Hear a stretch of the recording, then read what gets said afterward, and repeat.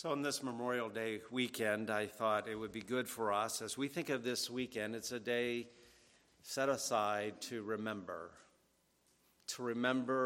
the price that has been paid by so many that we would enjoy the freedoms that we have. After World War II, what had formerly been called Declaration Day became known as Memorial Day, and it was a remembrance not just of those who died in the Civil War, as formerly, but for all those who have died in service to our country. The leaders deemed that it was necessary and it was good to remember and never forget the price, the high price that was paid for the things that we enjoy and the freedoms that we have. And likewise, as we think about our God, He too deems it important that we remember past events as vitally important for us to remember, and it's vitally important to our spiritual welfare.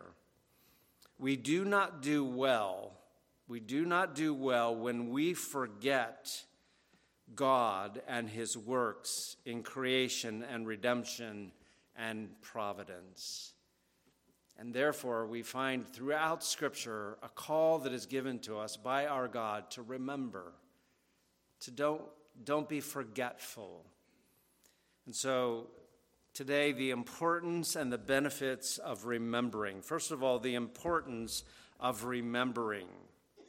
God wants us to be a people who remember, who, like David, speak truth to ourselves concerning our God, to remember His blessings and to bless His name. And one of the things that God uses in the Scriptures we see as we go through the Bible is He will use memorials. We have Memorial Day, but we also have in and throughout our country memorials.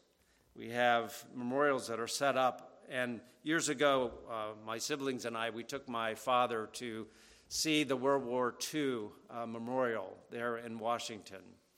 And they had finally gotten a memorial for World War II, and we were able to take him there. And it was a blessing to be able to see that monument that is in memory of those who served our country and who ultimately paid the great price of their own life for us. And we have all kinds of memorials. Well, as we think of the Bible, we find memorials as well. And these are useful to us. The usefulness of these memorials is captivated by the definition that Webster gives to a memorial. It is something that keeps remembrance alive. It is something that keeps remembrance alive of some past event, some past person. It is a means of keeping that alive in the minds of future generations. And it's important that we do that. General John Logan, on May 5th, following the Civil War and after Gettysburg and the address there and all the things that happened with that war, he said this: "Let no vandalism of greediness or neglect, no ravages of time testify to the present or to the coming generations that we have forgotten as a people the cost of a free and undivided republic. Let us never forget," he says. And so it is that God would have us to be those who remember, who do not become forgetful. And so spiritually, God has given to His people some memorials that we see both in the Old Testament and especially in the New Testament. The first one we will look at is the Exodus. Here are some examples of biblical memorials that have been given. You remember that God, with a mighty hand, had brought the people of Israel out of bondage in Egypt, led them through the Red Sea, provided for them in the wilderness, and then brought them into the Promised Land. But this is the great Old Testament redemptive event when God delivered His people out of the hand of Pharaoh with a mighty hand, brought them through the Red Sea and made them to be His people, established them as a nation. And so this is that great Old Testament event, and God doesn't want His people to forget this. And so He has given them what we refer to as the Passover. This is a day, as we read here in chapter 12, And in verse 14, as God had given the details about how they're to remember this day, when God would redeem them by a mighty hand, you remember they would put the blood on the door, a lamb had been killed, and they would observe this Passover. They would eat bitter herbs that would remind them of their bondage in Egypt, and they would have this Passover lamb to remind them of how they were redeemed by blood. And we read here in Exodus 12 and in verse 14, "So this day shall be to you," notice this, "a memorial, and you shall keep it as a feast to the Lord throughout your generations. You shall keep it as a feast, an everlasting ordinance." So year after year after year, the people of Israel would gather together on this special day that had been set aside, and they would go through this Passover meal, and they would kill a lamb, and they would have these bitter herbs, and it would remind them of their slavery. There was this unleavened bread because they left quickly as they left Egypt. And all of this was to bring to mind what God had done in previous generations to deliver his people and to make them a nation unto himself. Chapter 13, verse 3, it says, "And Moses said to the people, 'Remember this day in which you went out,'" that's an important word, "'remember this day, don't forget it, in which you went out of Egypt, out of the house of bondage, for by strength of hand the Lord brought you out of this place, and no leavened bread shall be eaten. And on this day you're going out in the month of Abib,'" so this was to be kept before the Lord. And look at verse 9. "It shall be as a sign to you on your hand," verse 8, "and you shall tell your son in that day, saying, 'This is done because of what the Lord did for me when I came up from Egypt.'" And usually the way the Passover meal would take place as they are preparing is that the son would ask this important question, "Father, why is this night different than any other night of the year?" It was a time to remember. It was a time to rehearse these redemptive events that took place there in Egypt as God delivered his people. A second memorial that we see is in the high priest's clothing. Turn to Exodus 28.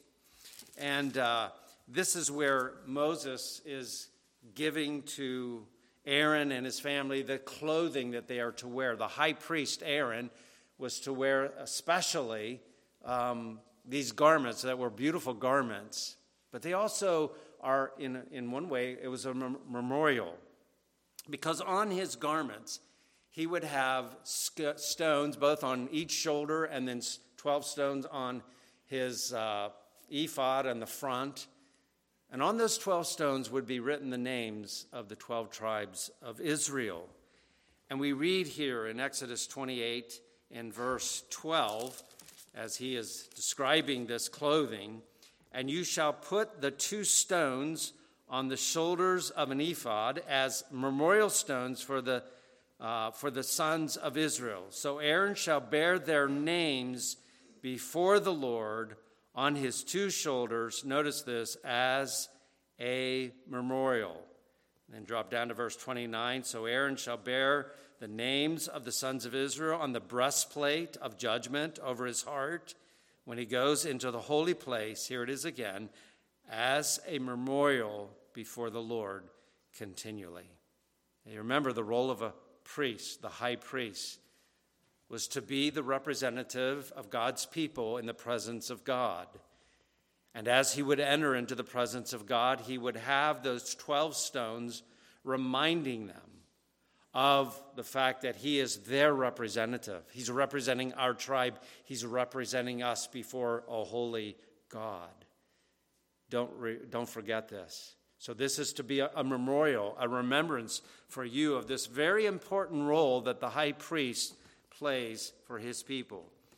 Why do we need a high priest? Well, because we are sinful, because we are defiled, and we need someone who is able to come before a holy God and be our representative and bring an offering on our behalf. So remember this. Even remember the garments of Aaron, that they speak to us of the grace and the mercy of God to provide for us such a one as this. Then there's the Jordan River crossing. Turn, if you will, to Joshua. Move ahead a little bit. After 40 years in the wilderness, the children of Israel are ready to go into the land that God has promised for them. And Joshua chapter 4, Moses has died, and now Joshua is the appointed leader. And God tells Joshua, I want you to take the priests there to carry the ark down into the Jordan River. And as they step into the Jordan River, the river's going to part so that you can walk through on dry ground, just what had happened at the Red Sea. So the priests would carry the ark into the Jordan River, the waters would part, the people would cross over. But he gives instructions for 12 men, one from each of the tribes. And we read about this here in Joshua chapter 4, verse 4. Then Joshua called the 12 men whom he had appointed from the children of Israel, one man from every tribe. And Joshua said to them, cross over before the ark of the Lord your God into the midst of the Jordan, and each one of you take up a stone on his shoulder, according to the number of the tribes of the children of Israel, that this may be a sign among you when your children ask in time to come, saying, what do these stones mean to you? Then you shall answer them that the waters of the Jordan were cut off before the ark of the covenant of the Lord. When it crossed over the Jordan, the waters of the Jordan were cut off, and these stones shall be for a memorial to the children of Israel forever. So here are these men putting these large stones on their shoulder, and when they get across, they build this monument, this memorial for the next generations. And every time they would be reminded of this story, or they would see those stones, it would be a reminder, again, of another redemptive act that God had done for his people. He is the one who had brought them into this land. He's the one that has given them this land. He has done this, and this is to be remembered. And when they are in the land, they could say with David in Psalm 16, the lines have fallen to me in pleasant places. God has done this. He's brought us into this land flowing with milk and honey. And this is to be remembered, not to be forgotten. We were slaves in Egypt, and God has brought us here into this land, and he has blessed us. He has done this. When we come to the New Testament, we find a couple of memorials there. There are others in the Old Testament. A lot of the feast days are reminders. The Feast of Tabernacles, to remind them how God had provided for them when they were in the wilderness. Their shoes didn't wear out. God provided food and water for them in the wilderness. God did that for them. And so when they would observe the Feast of Tabernacles, they would be reminded of this, and many of these other feasts the same. I want to look at two things in the New Testament. I love this story in Mark 14 of the unnamed woman who anointed Jesus' feet. Here is Jesus in the Passion Week, and he's about to go to the cross. And there is a man who is throwing this dinner party, and Jesus is there, and a woman comes, and she lavishes on Jesus very expensive perfume and anoints Jesus with it.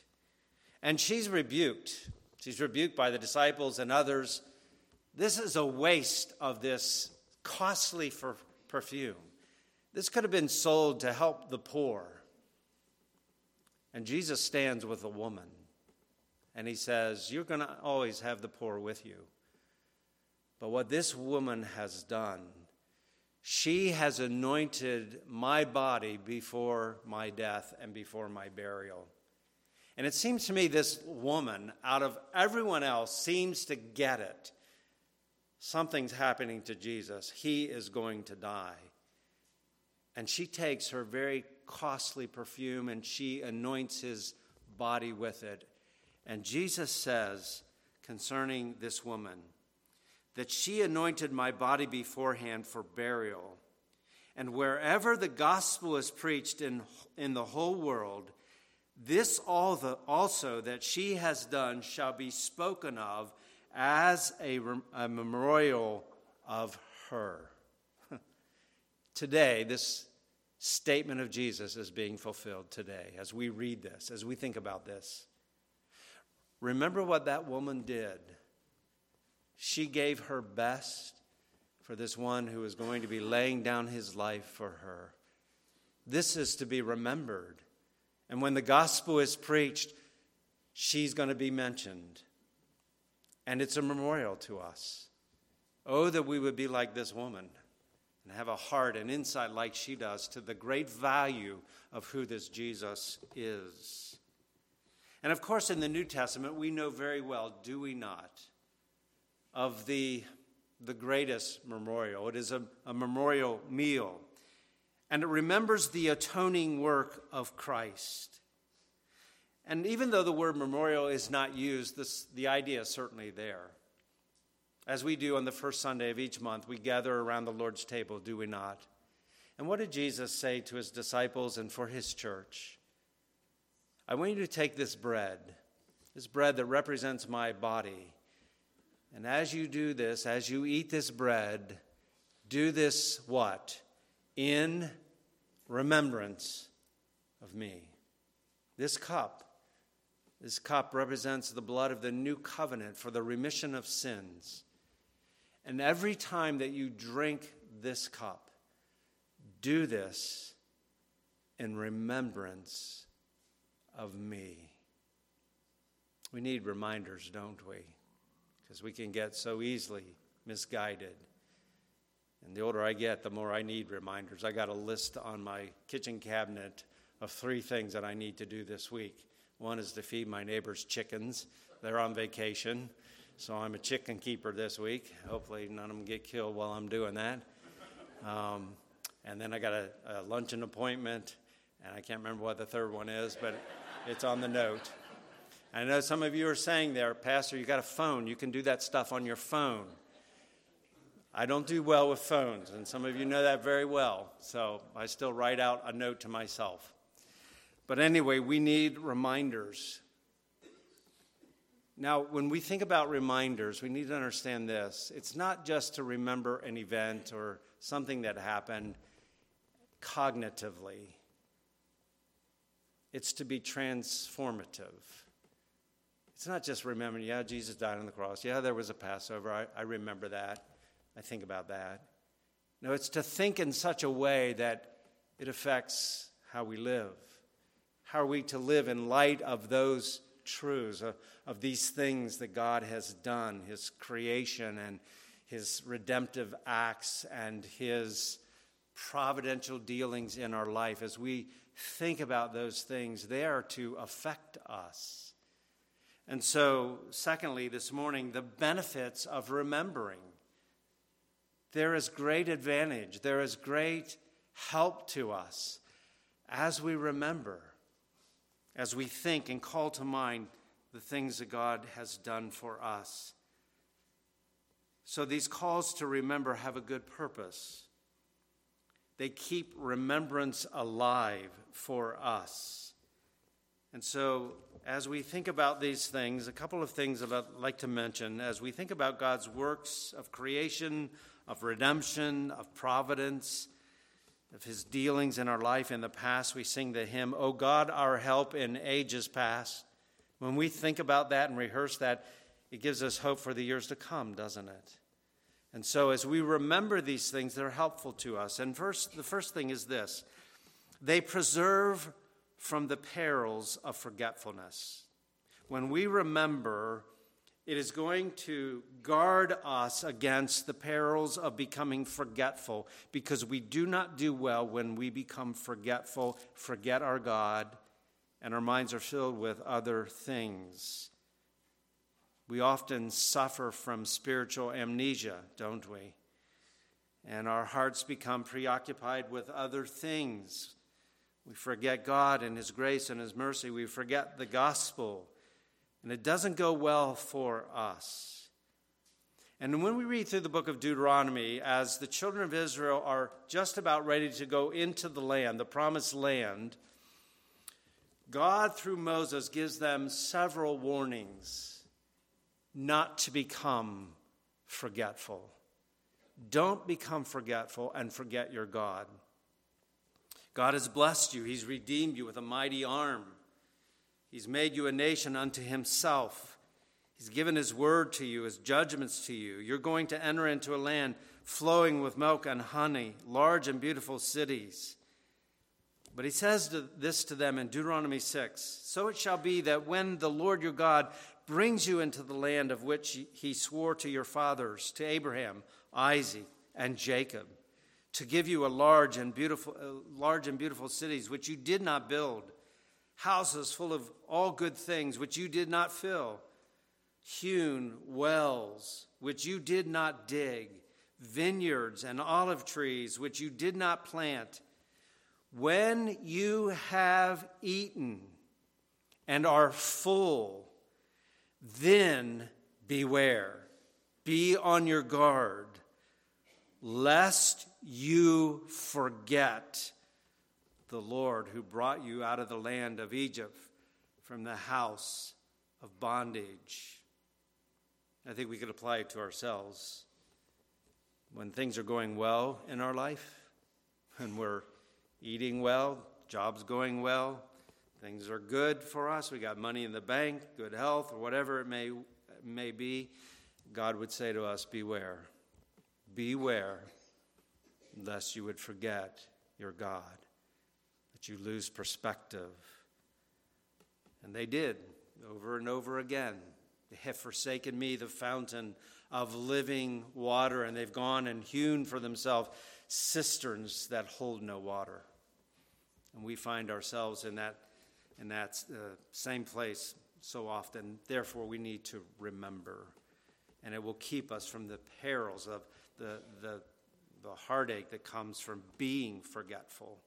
Secondly, they provoke needed spiritual realignment.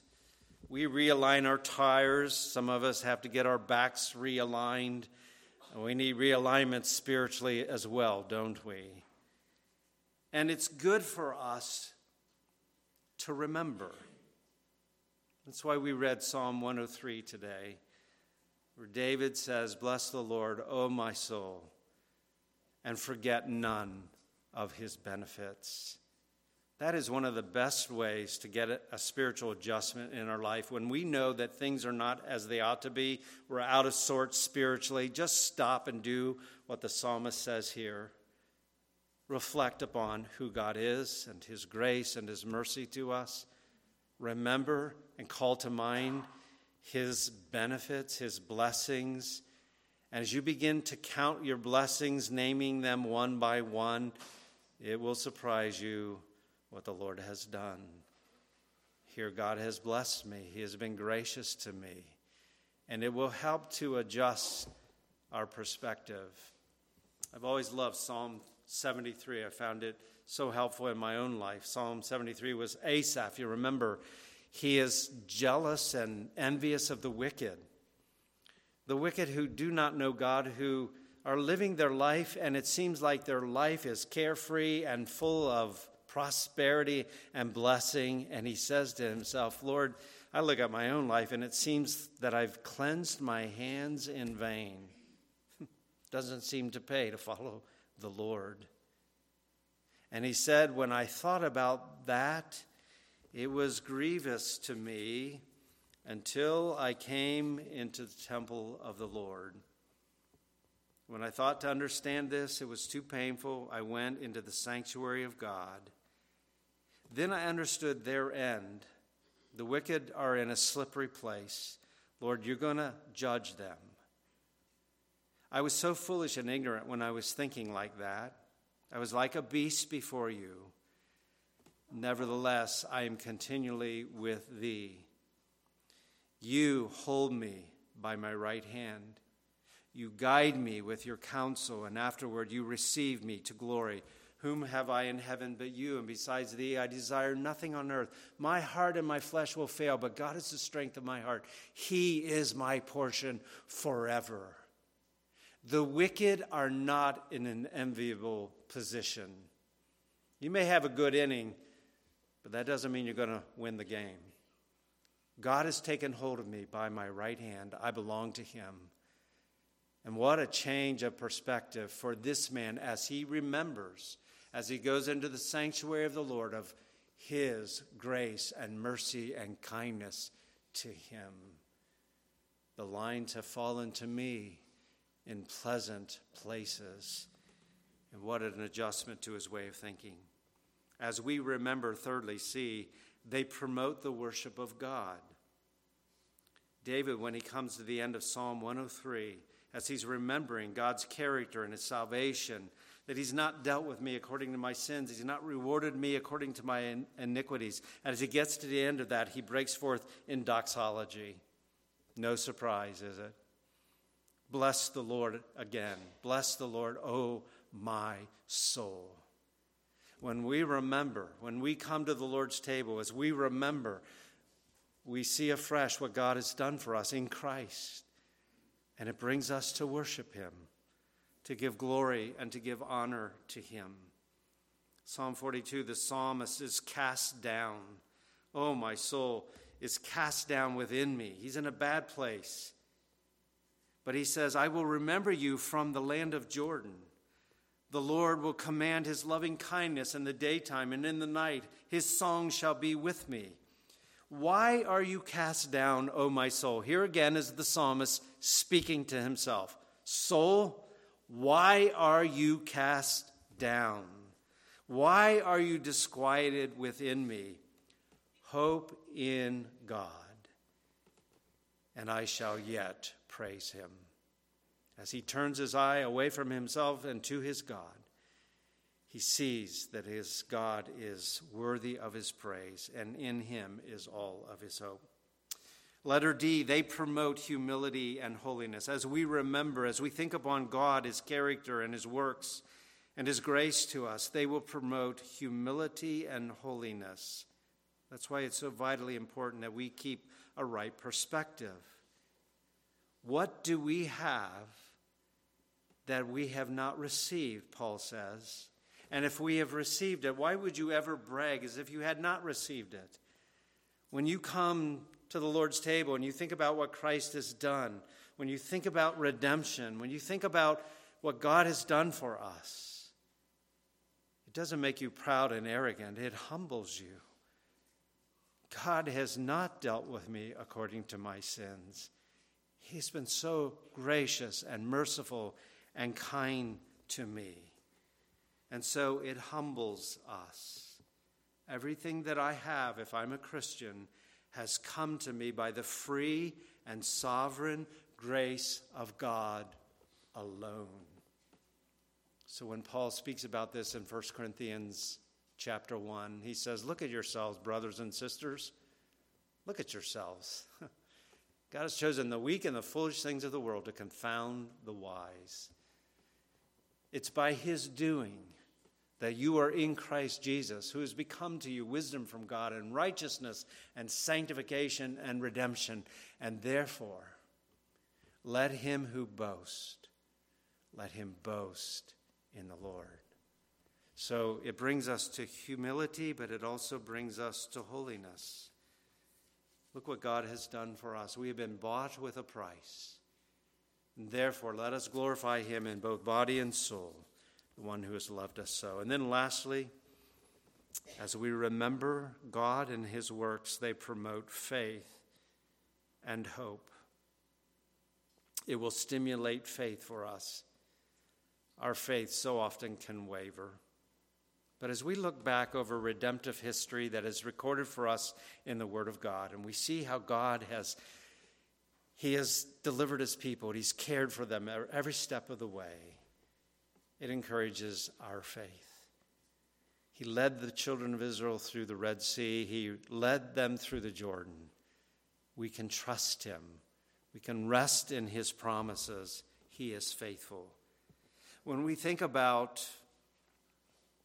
a lamb that was killed and there was a Passover and they were spared from judgment and delivered out of bondage, we see Christ, don't we? We remember that he is our Passover. He is the Lamb slain for us. We think of the 12 stones that the priest carried on his shoulders, on his chest. We have a great high priest who has entered into the Holy of Holies above, and he bears our name. He is there ever interceding for us. He knows us intimately and personally, and therefore we trust him. He is our hope. He is our comfort now and forever. I love Lamentations 3. Jeremiah was in a bad place, but he says this I recall to mind, and therefore I have hope. This I recall to mind. I'm starting to think differently now. I recall this to mind, and I have hope that through the Lord's mercies we are not consumed, because his compassions, they fail not. They are new every morning. Great is your faithfulness. The Lord is my portion, says my soul, and therefore I hope in him. The Lord is good to those who wait for him, to the soul who seeks him. He can be trusted. He's worthy of our trust. And as we remember who he is and what he has done, we're reminded of his promises, and we have reason to hope in him. All things work together for good to those that love God, to those who have been called according to his purpose. God is good, isn't he? All the time, God is good. And as we remember him and as we think of all that he's done for us, may it enliven our faith and our hope and our trust in him. Just to close with this quote from A.W. Pink. This is the context of when the children of Israel brought those 12 memorial stones and made a monument there to remember the crossing of the Jordan. He said this: we should frequently call to mind our previous experience of God's faithfulness and tender care of us. This will strengthen the spirit of thanksgiving and cause us to praise God anew. It will deepen our confidence in him, to count upon him in present emergencies and trust him for future deliverances. If you're a believer today, we can together say, the lines have fallen to us in pleasant places, and thanks be to God. If you're here today, you're not a follower of Christ, you've never repented and believed on the Lord Jesus Christ, we point you to him today, as we do every week. There's only one name under heaven whereby you can be saved, where all the promises of God for eternal life are found, and they are found in him. The call of the gospel is to believe on the Lord Jesus Christ, and you will be saved. If you're here today without Christ, we point you to him. May you flee to Christ, and may you live in him. As we close this morning, I invite you to take your hymn book and turn to hymn number 493, a wonderful hymn speaking of the hope that we have because of Jesus Christ. And we are able to say, indeed, that it is well with my soul. Let's stand together as we sing.